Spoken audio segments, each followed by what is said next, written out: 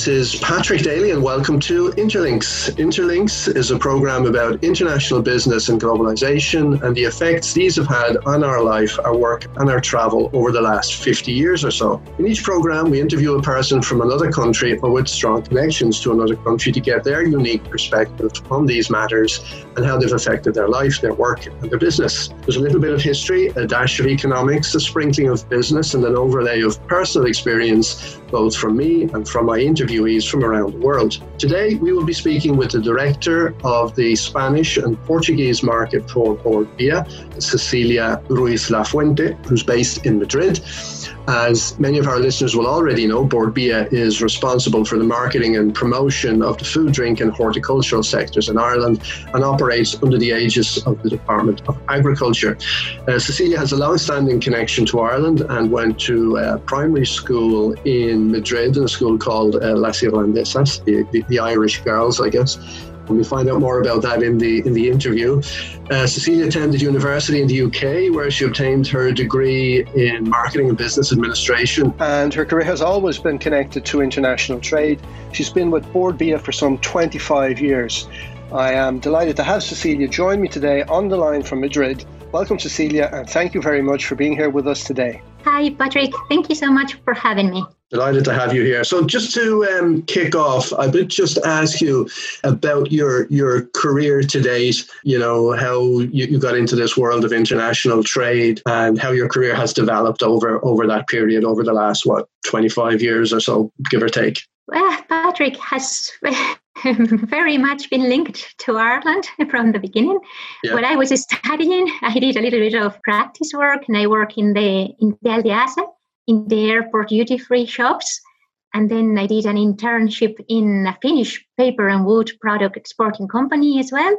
But then after that, I very soon joined CBF. At the time, it was in Bord Bia. It was Coras Beostok Agos Piola. There's a little bit of Gaeilge there as well, huh? I'm afraid not a lot. I wish it was a bit more. You can actually tell from the way you speak English that you're interacting with Irish people a lot. That's a compliment, Patrick. Thank you so much. I think the Irish accent and the Irish way of speaking and expressions are the nicest by far of all the English-speaking world. There is a certain way of speaking here, I guess. We've made the English language our own in a special way. Indeed, but in a really nice and unique way. That's true. So then you've been with Bord Bia for I think I said 25 years. Is that more or less right? To be honest, it's nearly 28 if we take into account CBF. But I was a little girl when I joined. Okay. And then, so when you joined at the beginning, what were you doing, and how has your role evolved over that period, that career? At the time, I joined very soon after the office opened in Spain. And the reason for opening it was because Ireland had identified some interest mainly in Irish beef. Some of the main Spanish retailers needed big amounts of steakouts. At the time, the demand was for fillets and strip loins, and Ireland had a very strong beef industry and the potential to serve big volumes. So at the time, our competitive advantage was mainly the capability. And that's why the government opened an office in Madrid. And I joined then, and mainly looking after beef and particularly livestock. My boss, that was an Irish lady that was sent to start to open the office. We were inside the Irish embassy in Madrid at the time. They lent us a small office to start, because we didn't know how well we were going to do, and tasting the waters and see if exports could be developed. And at the time, I was very much focused on livestock. I was helping a lot of livestock exporters from Ireland as well, selling cattle in Spain. And after, there has been a lot of changes in Bord Bia. Bord Bia assumed part of the work of the Trade Board, which is Enterprise Ireland now. Mm-hmm. We inherit all the food dealings that they had been developing, and also some of the responsibilities of Bord Glass in horticulture and after the export and marketing responsibilities of BIM. So now Borbia is responsible for all agri-food products promotion from Ireland, not only meat and livestock, as it was at the time CBF. Okay, and your own connection, your personal connection to Ireland. So I see that you went to a girls' school, the Colegio BVM Irlandesas, which is, I guess, Irish girls. That means Irlandesas. I guess that was probably a Catholic school run by Irish nuns, maybe in Madrid. Is that what that was? Yeah, it's exactly that. It was I think they are known in Ireland as the Loreto Convent. I was really lucky to be brought up by them. The name is like the Blessed Virgin Mary Convent. It was founded by Mary Ward, a very impressive English lady that moved to Ireland, and she was something else. So the whole charisma of the school, I'm very grateful to my parents and very thankful, of the choice, and very thankful to the Irish nuns indeed. There weren't a lot left, to be honest, when I joined. They weren't teaching much. They were still around, but they were kind of old. And the ones that were teaching us were mainly Spanish nuns. But we celebrate St. Patrick's Day. It was our school day, and we celebrated everything Irish. The values were there. So yeah, and then Borbia. So most everybody in Ireland has heard of Borbia. It's almost a household name, but sometimes we're not altogether sure what exactly it is. So what's its governance? What's its relationship with the government, and what's its relationship with Irish food producers on the two sides? I think we describe ourselves as a semi-state organization. We depend very much on the Irish Department of Agriculture, Food and the Marine. They are our ultimate boss, and we report to them. Our mission statement, as such, is to drive through market insights and in partnership with the industry, the commercial success of a world-class food, drink and horticulture industry that is very relevant for Ireland because it represents 170,000 jobs and 7.7% of the total employment in Ireland, 21% of the industrial sales and 23% of the manufacturing. So it's a very important sector. And I feel that our role is really important. We really help the Irish companies to sell more in the Irish market and abroad. Our relationship with them is really close. We work hand in hand with them to try to guide them, to try to help them prioritize markets, help them choose where their products can perform better. I think that it's a lovely concept because we are there to help a very relevant industry in Ireland, helping them sell more in the domestic market. That obviously is very important. But Ireland produces so much food, considering its size, that needs to export nearly 90% of their production. So Borbia has 14 overseas offices that are continuously looking for opportunities and market gaps and to look for business conversion and to increment Irish exports. And do Irish food companies, do they become almost like clients of yours, or are you always there as a resource? How does that work? Is there some formality in the connections between the producers in Ireland and yourselves? We're always there as a result. We are there for everybody. We are a semi-state body as such. So it's our role to help everybody. The only thing is true that we are trying to be more and more strategic and honest. Like if a very small company doesn't really have a plan to export and rings Borbia Madrid looking for clients, we try to bring them through the journey, to prepare themselves first, to make sure they have the capability, to make sure they have the right product, to make them aware that they need to translate their packaging.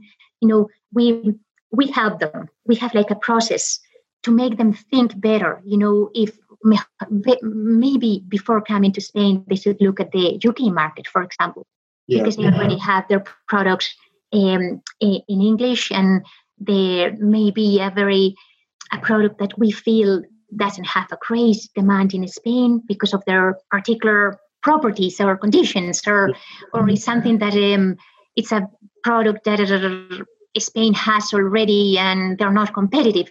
So basically we bring them through all this journey of market understanding, category understanding, and then once that they feel they are prepared, we start looking for potential business for them and distributor searches, client introductions.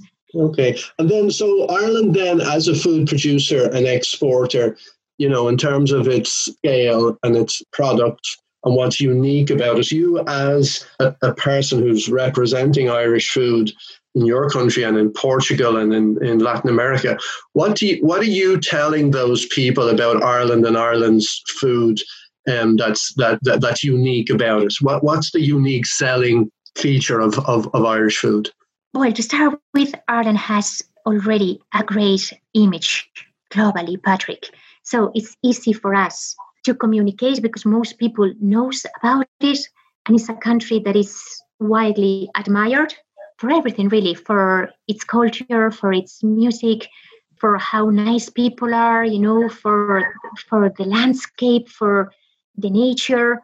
So it's quite easy to link that to natural ingredients, high quality, also a lot of tradition in the primary sector, a lot of a long-standing tradition and proud in farming, in fishing, in agriculture as a whole, in bringing cattle.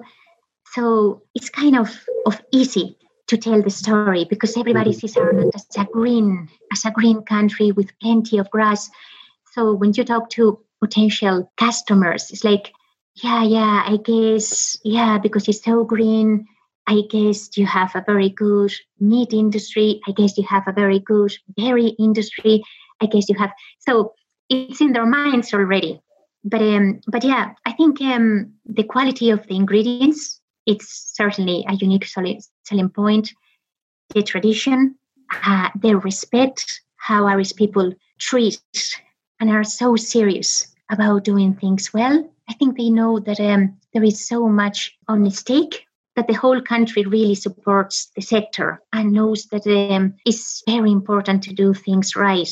Yeah, so I guess you're leveraging a kind of maybe a kind of soft power that Ireland has, even though it's a very small country and a small player on the international stage. Definitely. It's a country that everybody likes. It's not the same, and you probably, well, even now, the situation we're looking at when countries are becoming more protectionist and there are some trade wars, sometimes based on political issues or Ireland, nobody has problems with Ireland. Ireland is a country that everybody likes, and it's a warm, welcoming country with that. I think that it's not the same with it's not the same. It really works for us. Yeah. And how have sales and penetration the markets in Spain, Portugal, and Latin America, which are the ones that you have responsibility for? How has that been going, and which products or sets of products have had the most success over the period? Out of the three, as I was saying, like we prioritize out of the three, to be honest, the main one will be Spain, probably because of the size and the demand. And so our strategy focused very much on the main export sectors to Spain, which traditionally have been beef, seafood, dairy, and a little bit alcoholic beverages. So these are the main exports to Spain. Out of them, traditionally, beef has been the jewel of the crown, because it was probably because our tradition and because we inherited from CBF at the time, a little bit because the way the market is developing and beef consumption is developing in everywhere in the world. Now our dairy exports to Spain has surpassed in value beef and seafood, which is it has taken place for the first time last year in 2019. But those are the three main sectors. it will be a little bit the same for Portugal. Portugal, we do less work in Portugal, but it's also responding to our client companies in Ireland requests. They see Portugal as a smaller country. Obviously, Spain has 46 million people, whereas Portugal has 10. So only because of the size, they naturally think there's probably more potential in Spain for volume, and for the supermarkets are bigger, so their purchasing potential is greater. But Portugal is a very interesting market and has a lot of links with Ireland, has a lot of similarities, maybe more so than Spain, and is working very well for beef. It takes dairy products as well, and seafood. The brown crab, for example, the sapateira, is extremely popular in Portugal, and we do well with seafood as well. But overall, Spain is our 9th export market, and I think Portugal is probably the 30th. And then Latin America hasn't really been a priority for Borbia for Irish client. This is also because beef traditionally was the main product that we were trying. Like Argentina and Brazil were big beef producers always, yeah. Yeah, exactly. There is not a chance of selling Irish beef in these countries that are big producers and much bigger than we are. And also the product is quite similar, because we could still, if it was a different kind of production, we could say, listen, a niche, a little bit like we're doing in the States. It's like grass-fed beef from Ireland, unique selling points. But in South America, this production system and the breeds are not that different as to sell our product. And for other sectors, it's a bit far. So logistics demand big volumes. We don't have the EU Mercosur free trade agreement never finalized, right? That has never been finalized. It's not finalized. And then there are continuous changes. Some stages they said, it has to be a EU agreement. Then for certain sectors, they have allowed bilateral negotiations country by country. So it's a bit awkward. Like, for example, out of South America, Mexico was identified, or in Central America was identified as the market with the greatest potential. But we still don't have access for pig meat for Mexico, for example. We're still negotiating all the access for beef as well. That could be a small opportunity there too for certain offals and cuts. So it takes a really long time. Like our embassy and the Department of Ag has been negotiating with Mexico from probably 6 or 7 years. The first time I visited Mexico was in 2015, and we were already hoping to get access. And then there are countries that take a lot of red tape, a lot of paperwork. It's difficult to do business with them. Also because they are a bit protectionist, so they have a little bit their own barriers, and impediments for accepting foreign products. Then maybe changing tack a little. So right now, over the last 2 months or so, how has coronavirus affected the food consumption in Spain in general, and the consumption, say, of the Irish products then in particular? It's funny. I think Spain has followed the same patterns as most European countries. For the first weeks of confinement, people were very worried and entered a little bit of a state of panic and stockpiling, buying long shelf products. So we saw an increase of canned fish, prepared foods that has long shelf life, like legumes or dry products. Then it was proven that everything was working well, that there was going to be no food shortages. So we enter another phase where people were buying big amounts. We were asked not to go to the supermarket unless it was completely necessary. So we were trying to buy for 2 weeks if we could, if we could keep products at home and freeze them or whatever. So there was an increase on sales, but then we're getting into what they're calling the new normal. So now people are buying more regularly and they are back to their normal eating habits. But it's true that the food service has closed completely. Spain entered the lockdown on the 14th of March. So we have been nearly 8 weeks in lockdown. and or more, and the food service was gone completely.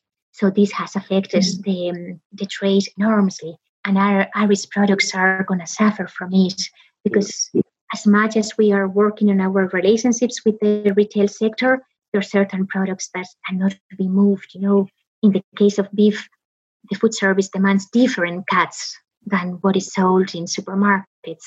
In the case of our alcoholic drinks, people are drinking more at home, but it's not the same, the consumption of whiskey or cream liqueurs, of craft beers, what you will buy in a supermarket or what will you have in a bar. The same for seafood. Seafood has been affected, particularly selfish, because there is not the same. There are products that you have when you go out on a family gathering to celebrate or to treat yourself.